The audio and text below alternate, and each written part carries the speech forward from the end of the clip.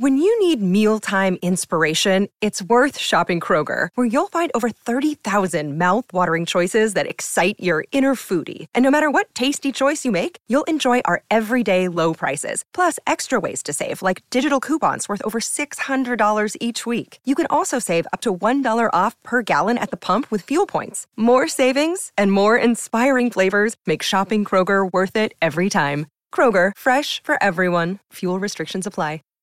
What up, Flyer fans? Welcome in. This is Rewind Wednesday. Of course, I am your host, Sully, and this is Talking Out Loud. If you're new to the program, here's how it goes. I have a whole library of historical content and interviews that I've done over the last few years that's frankly just sitting on my MacBook. So, in an effort to get these all out to you in the most organized way possible, I decided that every Wednesday before our new episodes on Thursday, I'm going to release a couple of conversations at a time, and hopefully by the time we get to the new 2020 season, or I guess this is the 21 season, they'll all be out to you so you can scroll back through. So tell a friend, tell somebody you know, tell a Flyers fan that might enjoy it, but this is our conversation with Kyle Davis, going all the way back to July 18, 2019. Kyle was in the car on his way back to Dayton to practice for the 2019 TBT when we caught up with him.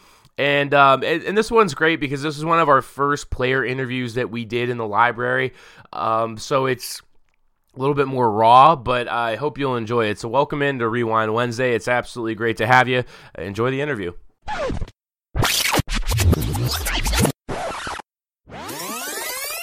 Following along with the theme of the cast for the offseason, getting former players to come back, tell their stories, figure out what they're doing these days. So I got in the Twitter DMs of one of our favorites, Drew. Is that fair to say? One of our favorites of all time? Certainly one of mine. Yeah. So we're joined tonight by Kyle Davis on the road back to Dayton. And I can honestly say this is probably the first time we've ever had somebody join the cast from the car. Kyle, what's going on tonight, man? Man, nothing much. Trying to get through this traffic and this weather right now to get back to Dayton. Yeah, so you told us right before we jumped on you're heading back to Dayton. So what's the plan right now? The TBT's coming up next week, and you guys are going back to or you said you're going back into the gym, get some shots up, see some people, right? Yeah, just getting down here to Dayton to see all my closest friends, the staff members here, women's and men. And just get in the gym to get prepared for this fun trip that we're going to have in the TBT. Yeah. Now, have you met Anthony Grant and his staff before? The coaching staff. And I know you mentioned going back to say hi to Shauna, but as far as the men's coaching staff before, have you met all those guys previously? Yeah, I met all the guys. Even on my way out, I had a chance to really get to know Anthony Grant. Had a couple of conversations with him. He told me with open arms, anything I need, I can always call on him and always come down here and work out and just be around the guys.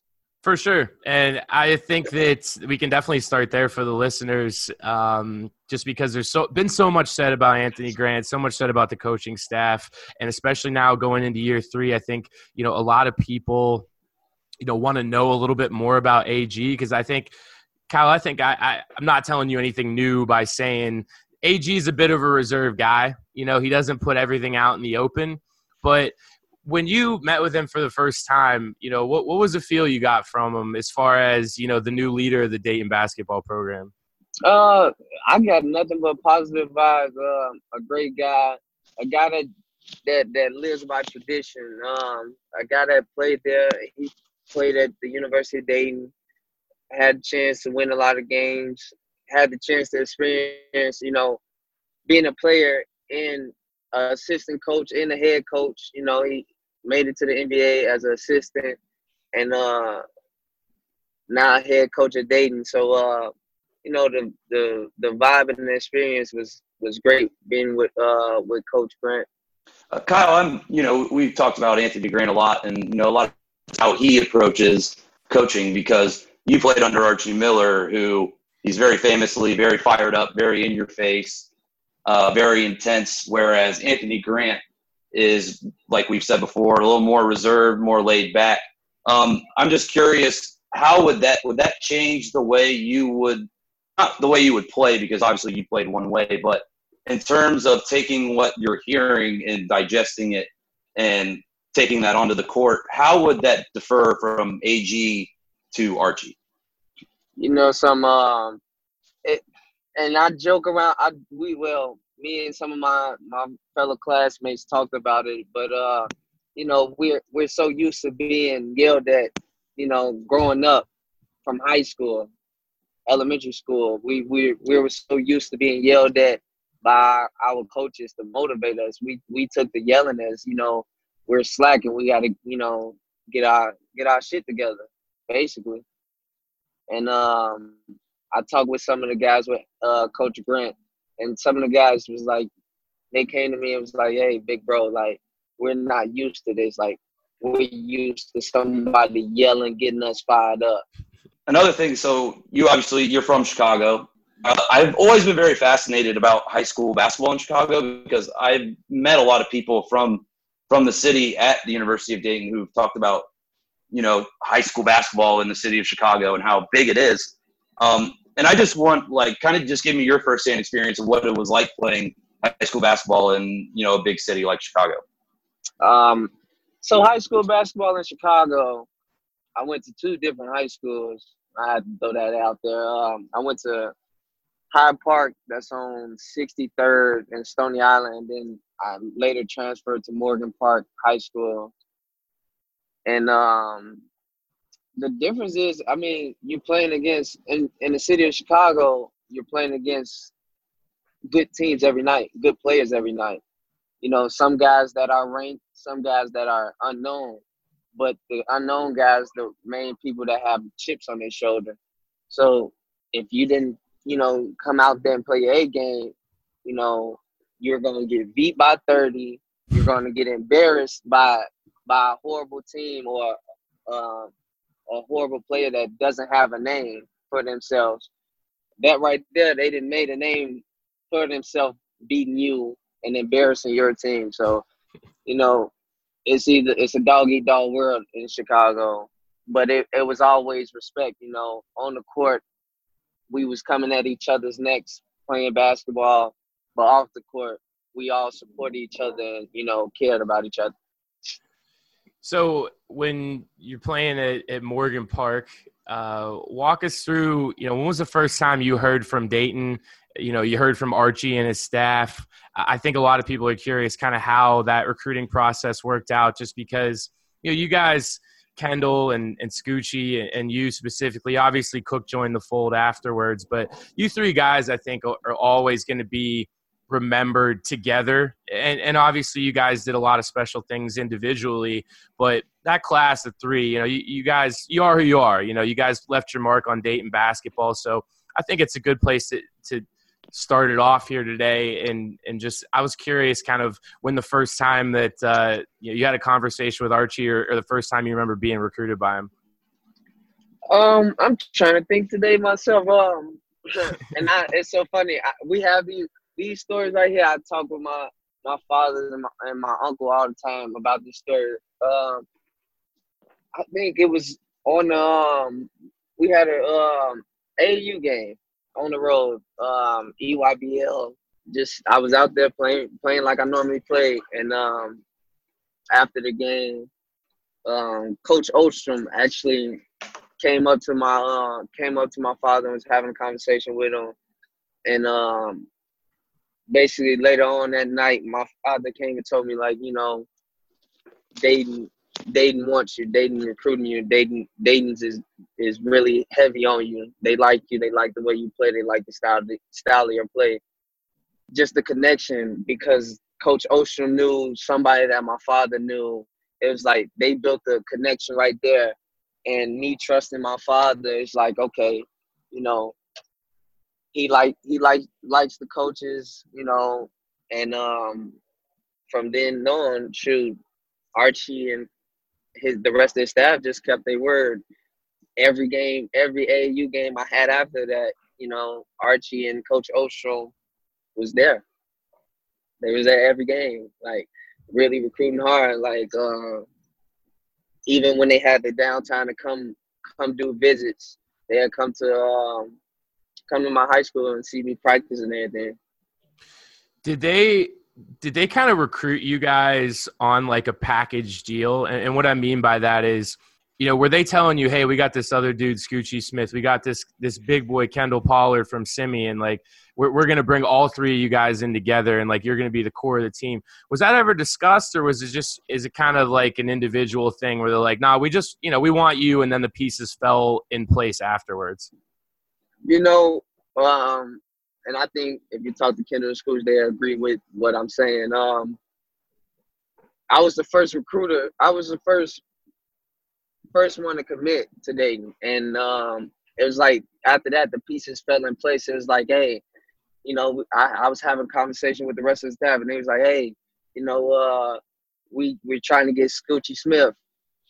Knowing Scooch from the circuit, we played against each other and everything. I was like, yo, can I get his number so I can reach out to him? And they sent me Scooch's number, and I was sitting there recruiting Scooch, like, hey, Scooch, like, you from New York, I'm from Chicago. We both played against each other. We know what we bring to the table. Hey, let's come to Dayton. And Scooch's only main issue was Scooch wanted to be the point guard. Scooch wanted to handle the ball. I told Scooch, I said, hey, I'm not gonna be the point guard at Dayton. That's for you to run. Yeah. I'll be your wingman. And that's how everything started unfolding like that. Scooch committed. And then it was like, I bet. We got Scooch on board. Hey, Scooch, the last piece to the puzzle is Kendall. And you could drive to his house in like 5 minutes. So that one was easy. Well, it wasn't that easy, though. Kendall had his mind set on going to Rhode Island. So it's dude, I don't think anybody knows that ever. That's breaking news right breaking news here. Yeah, Kendall had his eyes set on Rhode Island. So me and Scooch had to really, talk to him, and we finally got Kendall on board. And it was like, that's the three of us right there. We had goals already set. We told each other we want to come. All three of us knew we could add a background of winning, and we just wanted to come in and win. So we wanted to leave our mark on this really university on the court, and that's what we did. No doubt. That's very that reminds me of the Fab Five documentary, because Juwan Howard was the first person to commit to Michigan, and he started recruiting the other four members of the Fab Five to come to Michigan. That's right. Kind of funny how that falls in line. But so you come together, you guys are like, all right, let's do it. We're going to Dayton. You get on campus, you join a team that is pretty established. You've got some great players like Devin Oliver, Jordan Seibert coming into the fold, Lee Sanford, just to name a couple. And you guys are, you're the babyface freshman coming in. What was that like your first couple of weeks in college basketball? Was it a big transition? Did you feel comfortable as soon as basketball is basketball at the end of the day, but was it more of a transition than you thought it might be? It was hell for me. I'm going to be honest. It was hell for me. Like, I knew the type of player I was. It was hell, though, coming into a program, like you said, we already had guys that was experienced. We was the three baby-faced freshmen. So it's like, oh, man. To be honest, them first couple of weeks was hell for me. I don't think I made a three-point shot. I think I airballed every three attempt I took during them couple of weeks that we started practicing, playing their thing. But it was an easy transition for me. I had my ups and downs. I think for all of us, we had our ups and downs. Some of us got opportunities sooner than others. But it was a great transition. The guys really taught us a lot. That experience really helped us. We learned a lot from the older guys, and they actually helped us. They molded us into something that we was trying to mold our younger class that was there with us as seniors. And when you look back on that year, because obviously after that, you guys had a lot of great games, great seasons. Do you look back on that Elite Eight year with kind of like that wasn't your team type of thing? Like, obviously you guys are along for the ride. You're in the rotation that year, but there was so much more after that. And I guess I was always curious if you guys three specifically kind of looked at that Elite Eight year as like somebody else's team, and you want to kind of to build your team after that. I don't know, what your mentality was after that freshman year there. I was always curious to know. No, I totally agree. We we was there for the ride, to be honest. Yeah, exactly. We was there for the ride. We had fun. Us as freshmen enjoyed every moment of that Elite Eight year for us. Well, what was the best part of that Elite Eight run as a freshman? Honestly, I'm be honest. Every game in the NCAA tournament was fun for us because we'd never been to that stage before, and to just be there in the moment, just to get put in the game for a few minutes was A-okay with all of us. Yeah, no doubt. Yeah, and I mean that's kind of why like the story of the 2017 class is so great, because you guys had that start with the Elite Eight, and then the next couple of years there was always this like chip on their shoulder, and then by the time you guys were upperclassmen, you kind of had that like identity of Dayton basketball. So would you say that kind of Archie like set the tone that year to say like this is our identity of Dayton basketball? Like, did you guys carry that through to the years afterwards to kind of say like this is how we're always going to play, this is our style? Yeah, I mean, after making that Elite Eight run and just the taste of success and the taste of almost being to the Final Four as a freshman, and the identity of honestly the scrappy guys that nobody's gonna count to win the game, we took that and ran with it. I think I took it more to heart than anybody personally, because in my mind it's like, we got to survive. To me, that's the same identity that I think all three of us had growing up, to survive and adapt. Coming from Chicago, where not too many young youth make it out of Chicago. Not too many make it to see 18 years old, not to go to college. Same thing with Scoops. Yeah. Being from New York, just the high murder rate in both cities. So we already had that mentality of we got to go out there and be scrappy. We got to fight for what we want. Nobody's ever going to give us anything. We got to go out there and take what we want. So you talked about surviving and that becoming your mentality. Well, from the freshman year Elite Eight run with 12 healthy bodies running in at a time to your sophomore year, where one thing leads to another, things happen, and then all of a sudden you have 7 rotation guys, and all of a sudden it just becomes having your legs survive on the court.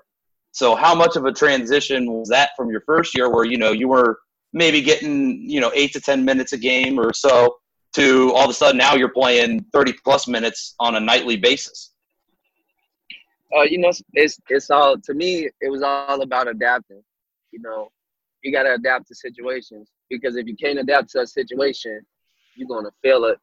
It's either adapt. If you don't adapt to a situation, you either fail or you die. In that situation, 7 players, that was Jordan Sivers' senior year. And in my mind, I wasn't going to let him go down like that. I think all our mentality was like that. We had to do this one for Jordan. So even with 7 players, we was going to go out there and give it our all just for him to have a great senior year. Yeah. Yeah.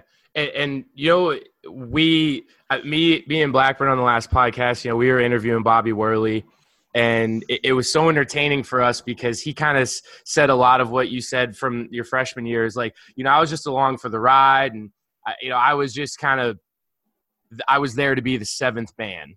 And Blackburn and I were very hard to kind of push that. You were the 7th man, but you were a key piece of that team. Like he kept things rolling that year, and that's what made it such a great story, because you guys had the 7 guys that were all coming together, and there was no rotation. It was just, we got our 5 guys.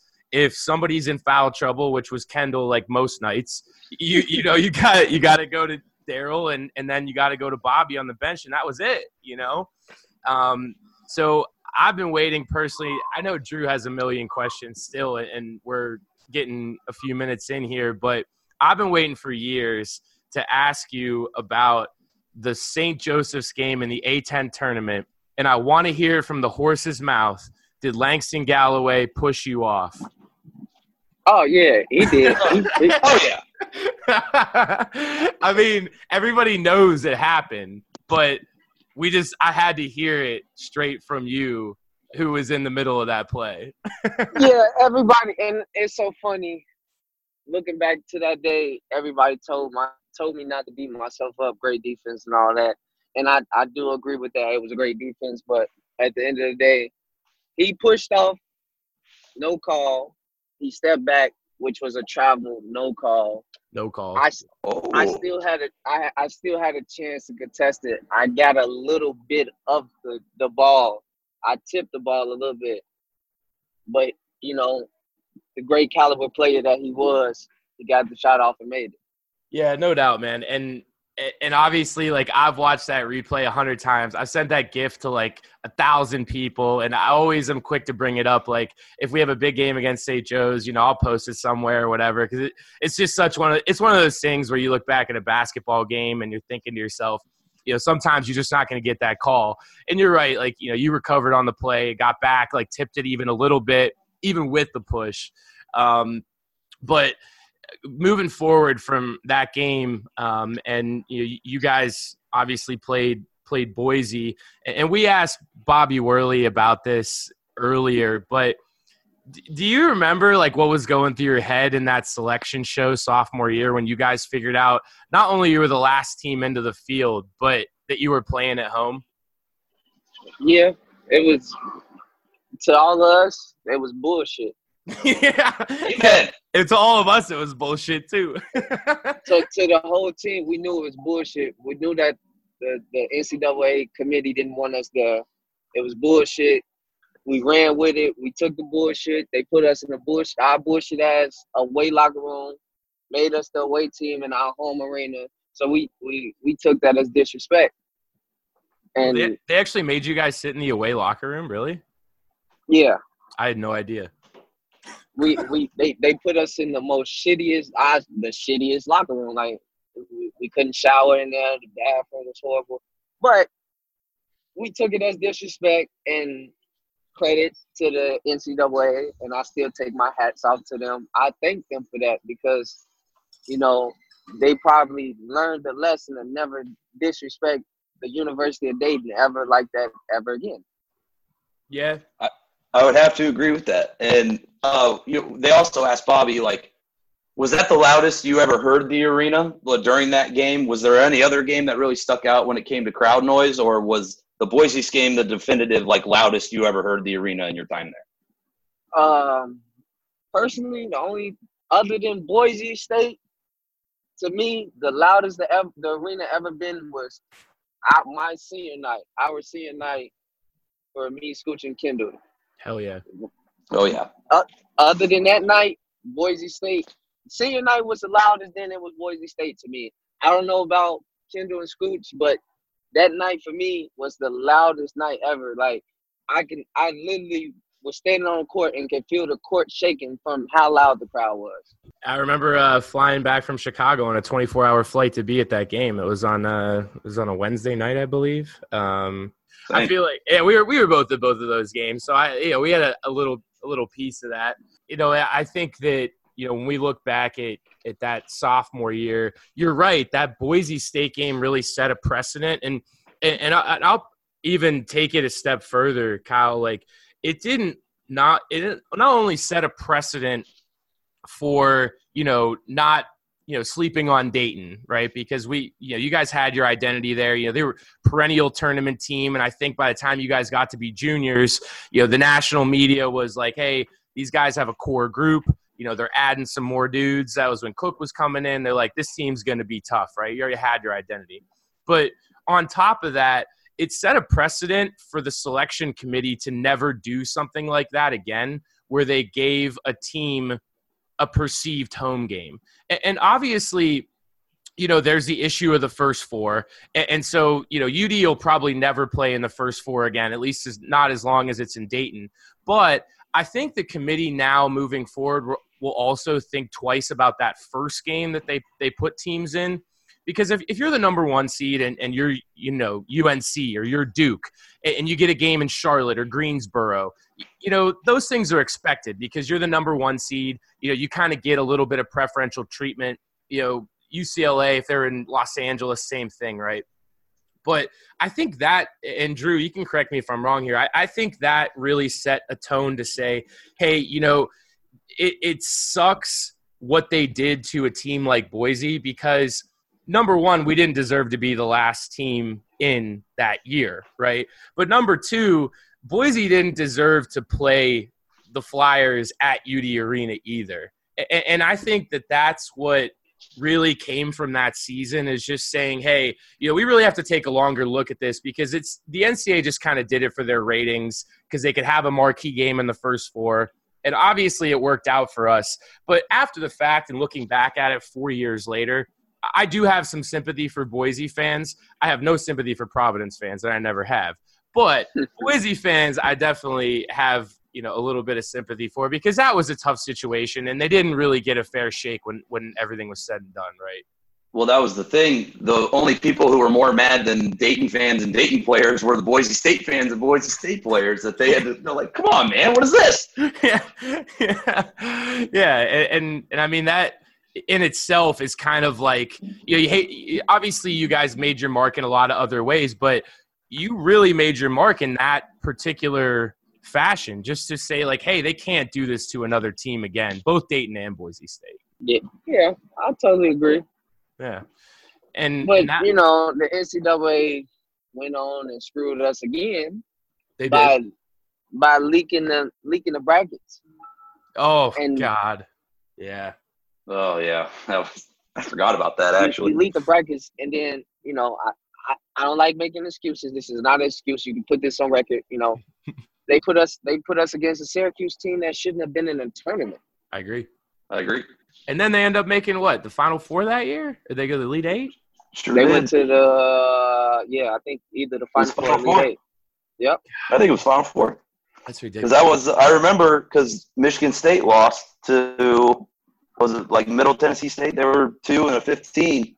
So Syracuse, and then Syracuse just got good draws the rest of the way. Yeah, they walked through that region. Oh, frustrating. Yeah. Now that we're kind of moving in a logical path through the 4 years, I think a lot of people at Dayton will always fondly remember the Providence game. Boise, for a lot of different reasons, being at home.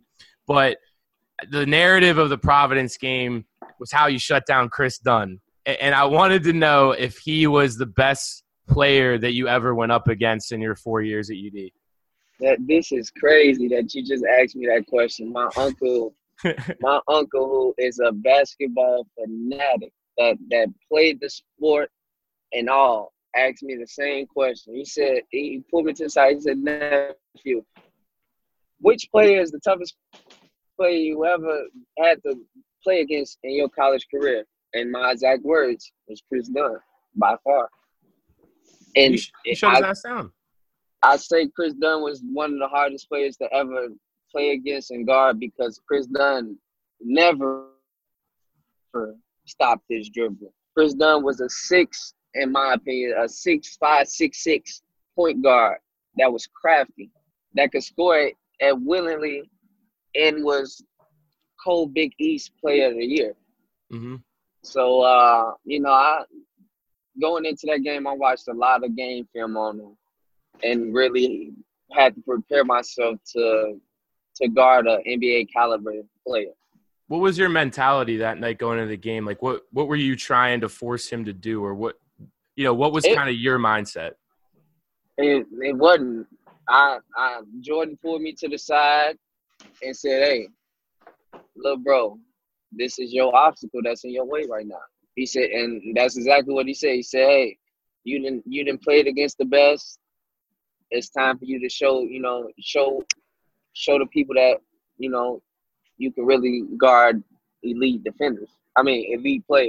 And, sticking to that point, Jordan, you just mentioned how Jordan pulled you to the side. I remember reading where Archie got asked, it was like, well, are you going to change anything defensively? to counter Chris Dunn, and he was basically just like, no, we're just going to put Kyle on him. So you have that confidence from your head coach, and you can carry that onto the floor. Did that play a big factor as well, knowing that your coach and your teammates had full confidence in you that you could guard Chris Dunn without abandoning your set defensive tendencies that you guys have been, deploying all year? Oh yeah, it boosted my confidence all the way up to the roof. Not even before that game when we was playing Boise State, and I had to guard. I might mess up his name. I don't know his first name, but Marks, yeah. Boise State best player. Marks, yes. In them final minutes, coming down to the crunch time, I went to the bench and I looked at Jordan and I looked at Scooch. I said, "Hey, I ain't got nothing left in me." I said it. I told her, I said, "I'm tired. I've been getting beat up all day. I've been getting elbows to the chest. I'm tired." They both looked at me. "Hey, you built for this. You do this every night. You built for this. You got this, bro." Jordan came up to me. He said, and we all in all our interviews with 7 players, we said Kevin Gates' song, "I Don't Get Tired," came out. That was And the song. Yep. And that's everything. Jordan said to me, he said, "Look, bro, we don't get tired. We got 6 jobs. We don't get tired." And that right there just triggered me to go to another mode and had to push myself. And even when we played Chris Dunn, they pulled me to the side. I wasn't even tired when they came down to playing him. They pulled me to the side. They say, "Hey, you built for this. We don't get tired. We don't get tired." And that was our motto with 7 players. We don't get tired. No matter what, we don't get tired. Let's keep moving. And that was my motivation on Chris Dunn. Man, I must have listened to that song like 100 times during that 2-month period when you guys were rolling. That was like the anthem of the Flyers. That little stretch right there.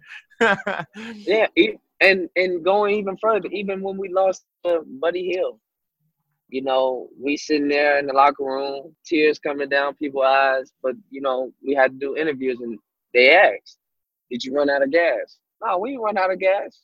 Yeah. We ain't never run out of gas, We just couldn't get the job done. Didn't run out of gas. We all sat in that locker room, looked at each other. Well, none of us tired. If we would have went in overtime, we all would have had enough energy to get through overtime. Yeah, and that brings me to one of my favorite adages in sports because when fans watch a loss of a team, and we obviously are talking about Dayton Flyers, so we can use them as an example here. But fans love to say, we did this wrong, or we did that wrong, or we couldn't play well, or we didn't defend this. And the response for me nowadays is always the same. It's just that, hey, the other team wanted to win too. They were playing as hard as they could possibly play. And so I never really try to find those excuses from a team like, hey, our boys weren't ready, or, they like you said, they got tired. Oklahoma wanted to win that game just as bad as you guys did. And they, they just found a way. And that night, you guys just didn't find a way. And it's, that's how the game goes, right? You have those chances and, you get those opportunities and then sometimes they just don't fall your way. And so I think there's a lot to be taken from that, just saying like, hey, this other team wanted to win too. And before we move on from the sophomore year season, and I like just like the Langston Galloway play, I was always curious if you felt like you fouled Marks on that last shot that went up in the first 4 game. Did you think you got him? Were you waiting for a whistle and then it never came? Never, to be honest, never waited for a whistle. And that play, Jordan wanted to help me. I told Jordan I didn't need no help. Yeah, because the play before it went out of bounds, right? Like that, it got knocked out of bounds, and yeah. So when I did jump, I knew in my head, I was like, he got me with the pump fake, but he's not gonna get this foul call. And I just threw my hand straight up.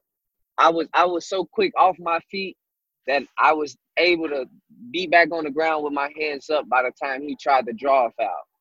All right, so we've talked. So we've gone through your first 2 years at UD. The freshman year and the sophomore year. So you get to your junior year. you're we're the 35 minutes in, now. Drew. Like we got, I said we're 35 minutes in, and it feels like we're only halfway. Right.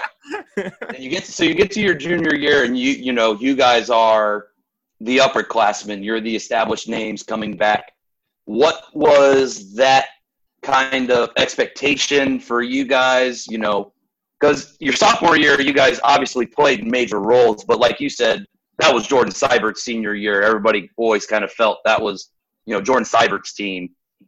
You get to your junior year, and all of a sudden you're one of the core guys on the roster moving forward. So what was your expectations going into your junior year as opposed to, say, your sophomore year? Expectations didn't change. We actually we put ourselves on a higher pedestal. It was like, hey, we came short in the A10 tournament. Hey, we got to the NCAA tournament. All right, now it's time to add something new. What do we want next? We know we want to make it back to the tournament without a doubt.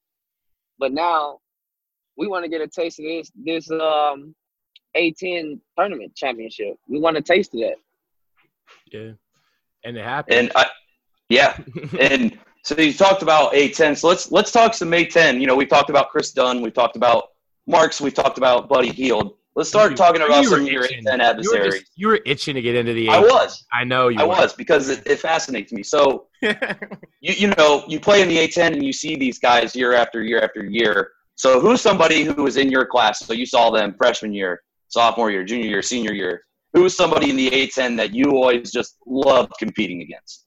Somebody that I always loved, Mo Alley Cox, and okay, and Jaquan Lewis from VCU. And so, Mo Alley Cox, that wasn't necessarily a name I thought you were going to throw out there. So, what was it about Mo Alley Cox's game that you just loved competing? Was it just the fact that they competed just as hard and wanted it just as much as you guys did? They wanted it just as much as we did. They had the experience. He, as well as we did, had the taste of success. Just the physicality. Him, I'm gonna name you one more person, but with Mo Alley Cox, everybody around the A10, best blocker. He's the best blocker. He's the best blocker in the A10. I like that. Best blocker in the A10. Well, he never blocked the shot of mine. Never blocked the layup of mine. I'm sure you let him know that too. Yeah, and it's so funny. That's my boy to this day. The next person I'm gonna name is E.C. Matthews. Oh, Rhode Island. Okay. You guys had some battles against those boys. Yeah. Always. Been battling E.C. Matthews ever since I was playing AAU. Detroit, Chicago. E.C. Matthews was always good competition. Even when he got hurt and tore his ACL. When he wasn't playing, I walked to the side and told him, like, man, hey, it ain't fun when you're not out here. To me personally, E.C. Matthews brought the best out of me because, he's a lefty, shooter, scorer, can do it on anywhere on the court. So he always motivated me to take my game to another level when we played each other. And that was such a theme of those A10 years, especially those last 2 years when you guys won the conference was, it was you guys, it was VCU, and then it was always Rhode Island trying to work their way into the mix. And then obviously when you guys left, they kind of had everybody that was a year younger, so they stepped up and they got their piece of the pie finally. But did you guys kind of have an idea that Dayton and VCU is becoming a real rivalry by the time you left campus? Because, frankly, from a fan's perspective, we talk about this a lot, but Dayton and VCU is now a rivalry. And it's a rivalry because of what you guys did on the court and the games that you guys played, between the conference championship basically being at UD Arena to decide it all, and then the actual conference championship when you guys lost to them. There was just so many of those back and forth games with VCU. And I guess, what I'm getting to here is just I wanted to know if you guys ever looked at that and kind of circled it on the schedule to be like, this is the big one. We're playing VCU. These guys, they're going to give us everything. Me personally, I never did it, but I know Archie did. Yeah. Yeah, really? Archie made it personal he marked that on his calendar and made sure that we knew what was coming. We practiced extra hard weeks in advance to know what was coming. So he had that on his calendar. For me personally, VCU was always a rivalry, but to me, every game was a rivalry. Just every game was. That's the most Kyle Davis statement. That's needs to be the title of the podcast. Every game's a rivalry to me. That's got to be the title of this podcast. But to talk about how, from my perspective, I went to school, so I'm a year younger than you, Kyle. So I was a freshman when you were a sophomore, and I've grown up around Dayton basketball my entire life. So Xavier was always the rival, like from my family. Everybody always talks about we don't like Xavier. Well, I got to school, we didn't play Xavier anymore. So I had to find one team to latch my, hatred onto, I guess is what you could call it. And, VCU was, I always saw them as our equal or our peer. And so I always grabbed being the rival. So it makes me feel validated that you talk about it and how Archie had that game circled on the calendar. So I just like to hear you say that. Yeah, definitely. And it's so funny, when I was getting recruited, when I did commit to Dayton and was still in high school, I witnessed Xavier and Dayton rivalry game there at UD. Mm-hmm. So I got to feel the atmosphere of that rivalry and wish that rivalry was still going on. Oh, trust me too. I wish the Dayton-Xavier rivalry, if we had played all 4 years while you guys were in school there, those would have been some really, really fun games. But I take that back because we did play Xavier in the championship. So I was at that tournament. I was at that tournament, and my flight home was the day of the championship game, so I missed it. And I was like, "Well, we're gonna miss it. Hopefully we win." Land back in Dayton. Look at my phone, see the final score, and just went shit. Yeah, but that issue with that game was the younger class didn't understand that rivalry. Yeah. Nope. Me, Kendra, and Scooch knew about the rivalry. We knew the guys that we was gonna bump heads with. Them Big East players, they gonna talk shit just like we talk shit. Who gonna talk shit the most? Whoever talks shit the most gotta back it up. And that night, Xavier was sitting there punking half of the team. I'm not gonna say they bitched half of the team. and the guys, even some of the Xavier guys out the game came up to me joking about like we whooped that ass. But I told him, I said, hey, if we ever have to meet each other again, it's gonna be the same energy. yeah, for sure. So you talked about shit talking. So who was the best? Like I asked you about the best players you've guarded. Who's the best shit talker you played against on the court? Best shit talker. Man, that's a tough one. But we only asked the good questions here, man. We only asked the tough questions.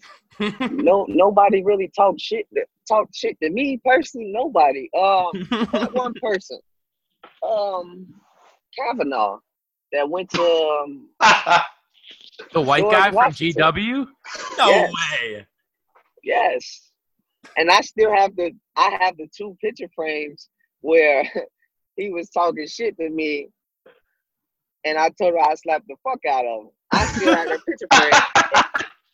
And you could, in the picture frame, you see my facial expression laughing at him. And you got and you'll see Kendall and Scooch behind me that got my back. Who always has my back. So, man, you could have asked me like, who do you think I'm gonna say right now? And I could have listed off 50 A10 players before I would have got to that guy. For real, he's got the rec specs, goofy looking motherfucker, and like. His game was like real. It wasn't smooth, Everything he did was just like real ugly, but he was a good player. And I'm baffled by that. I am baffled by that too. Was that Xavier game the only game of your career where you remember that you were just like, damn, like we just got embarrassed? Was there another game that you felt like, you stepped on the court with another team and you're like, damn, like they just flat out whooped our ass? My freshman year at St. Joe's.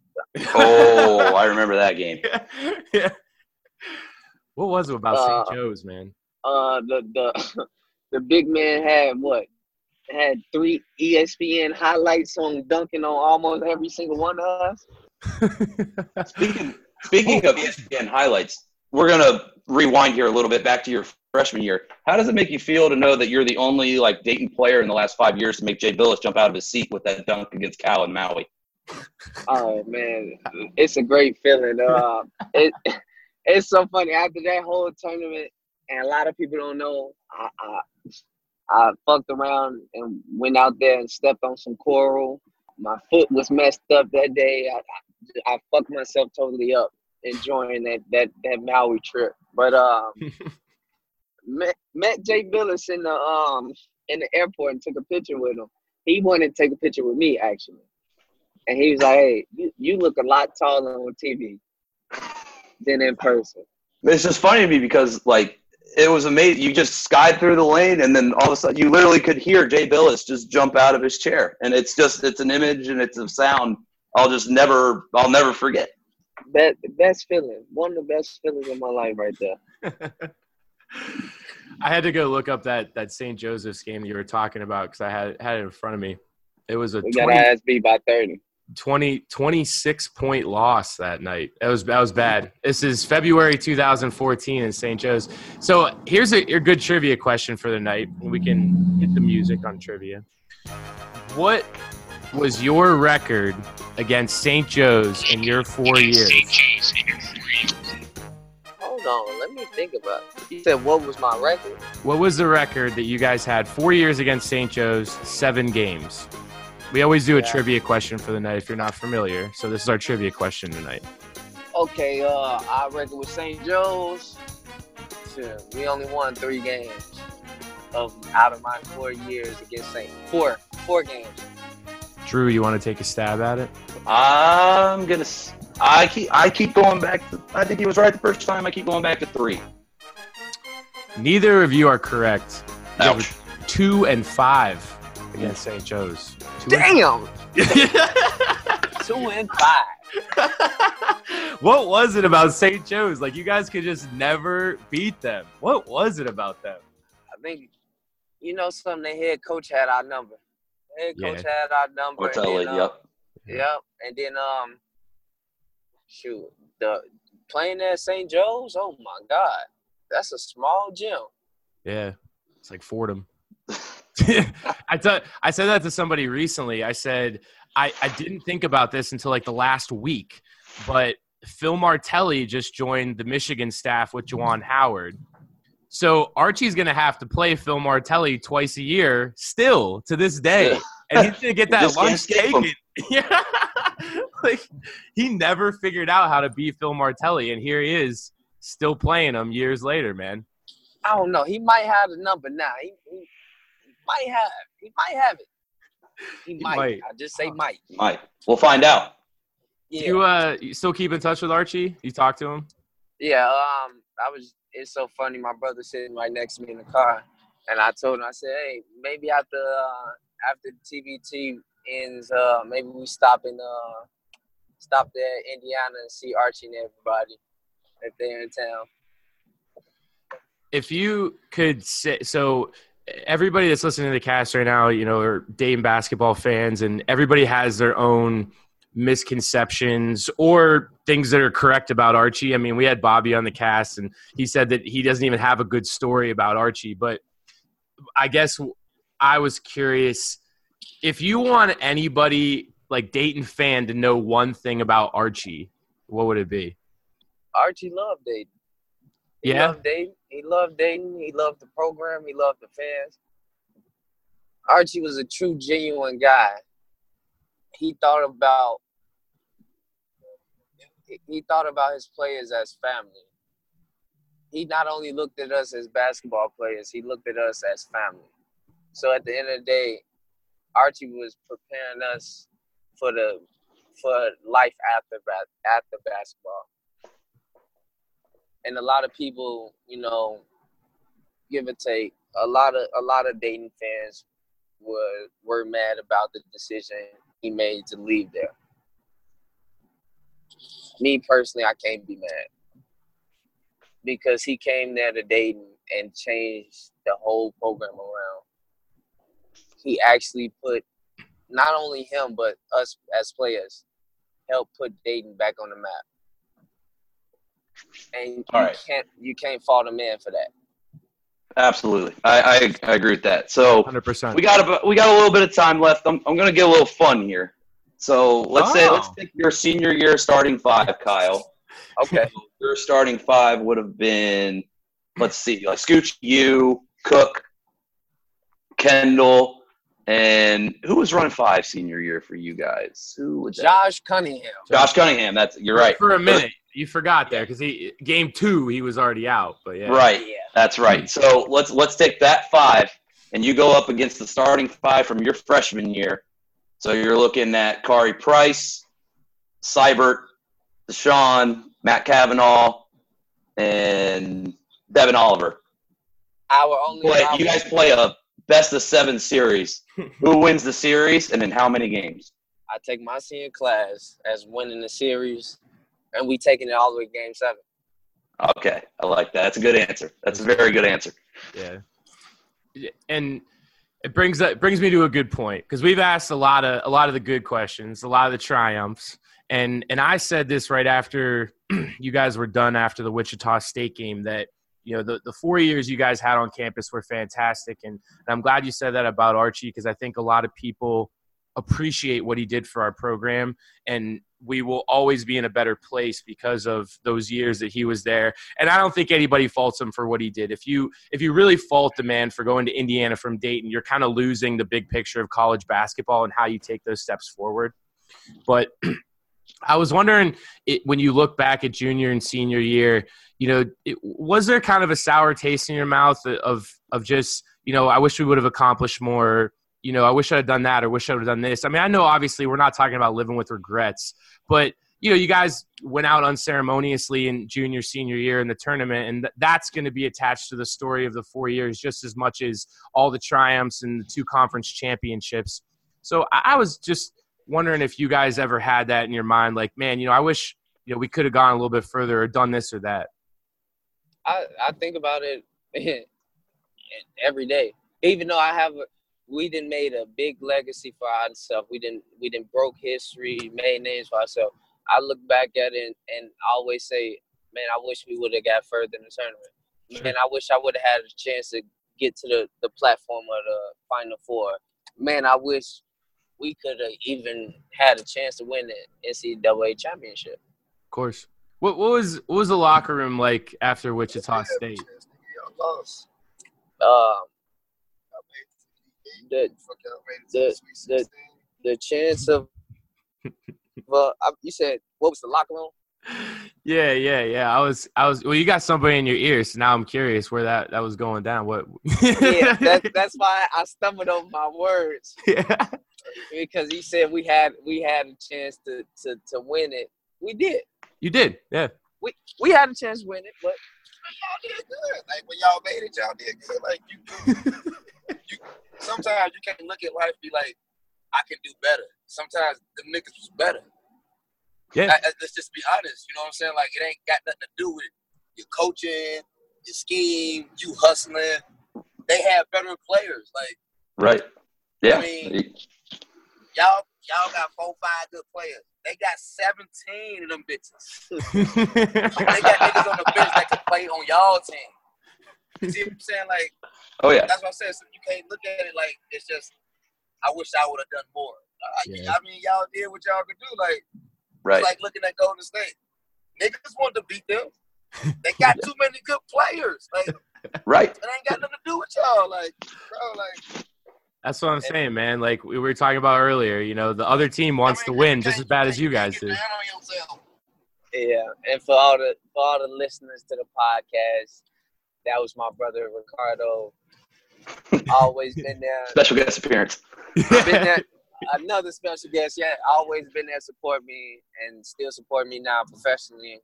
Always love to hear that. Y'all at the games? Yeah. Yeah, of course we were. I was there at the Wichita game. We were at the Syracuse game in St. Louis.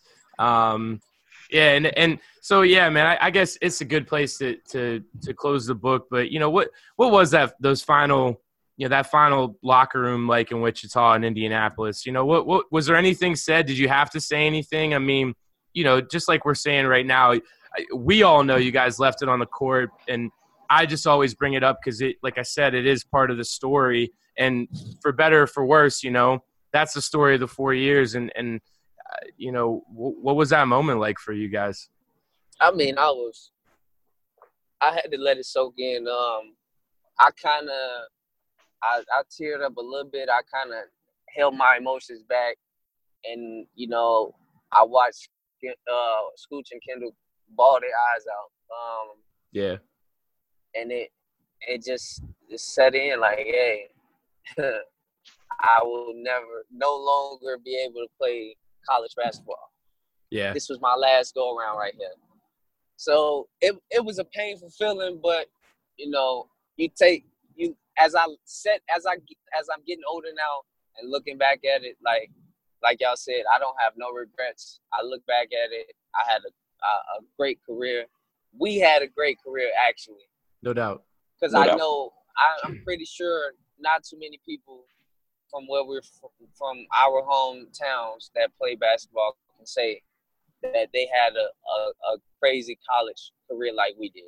I agree, man. And now that you guys are a few years removed and, you're on your professional career, you're playing with some Dayton guys back together. And I know I speak for a lot of Dayton fans in saying that we follow you wherever you go as far as professionally. And, we're always, rooting for you, whether you're overseas or elsewhere. But, is it easier to appreciate now when you look back at those days to kind of say, hey, that we made a mark on the program. This was our program and our legacy kind of took the program to the next level. Is it easier to appreciate that nowadays? Oh yeah, it's always appreciative.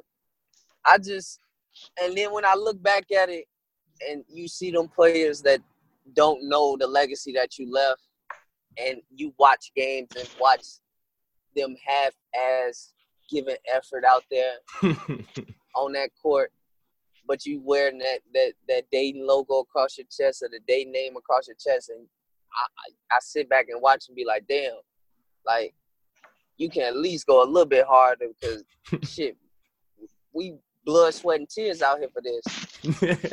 And Archie be on their ass if he saw that kind of effort, Man, I look at it like this. The only person that never had surgery was Scooch out the three of us. Kendall got hurt, giving his all, had surgery. I had 2 surgeries, and going into my junior and senior year, I had 2 different surgeries on both hands, and then I also got my my tooth chipped. How did you chip your tooth, man? Marshall Henderson from Mississippi. Yep. So he hit you with an elbow or something? It chipped your tooth? A pump. It wasn't even a pump fake.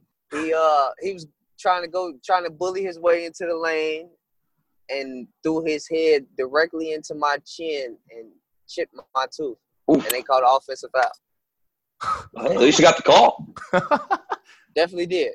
That's that's the shot that Demo banked at half court for game. That guy played in Iraq for a couple of years. I couldn't think of a player more suited to play basketball in Iraq than Marshall Henderson. Man, a wild guy. Yeah, wild guy indeed. He's a wild guy for sure, man. Well, we're running up against an hour, man, and we know you're driving back to Dayton, and obviously, Kyle, like we love the time that you spent with us. I mean, we want to do it again. Hopefully, you can find time to do it again. I know you got ball to play overseas once the summer's over here and whatnot. But the last question I had for you, and it's going back to Archie Miller. I want to know the worst that Archie ever laid into you. Like, what was the worst you ever got it from him? The worst Archie ever laid into me was my senior year out in LA. Oh yeah. That was at the Thanksgiving tournament, right? Yeah. We had just lost to Nebraska. and we were sitting there watching film. And during film, Archie stopped film and looked at me and said, "You motherfucker right here. You right here." Looked at me, pointed at me, had the laser pointed at me. He said, "You have your head so far up your ass, stuck on your path, on the past success that you had. You still got motherfuckers kissing your ass about what you did in the past. We're not in the past no more. This is going into your senior year, and you out here playing like shit on defense. You let motherfuckers," and these his exact words, the way I'm talking. He said, "You letting these motherfuckers, these sophomores blow fucking past you.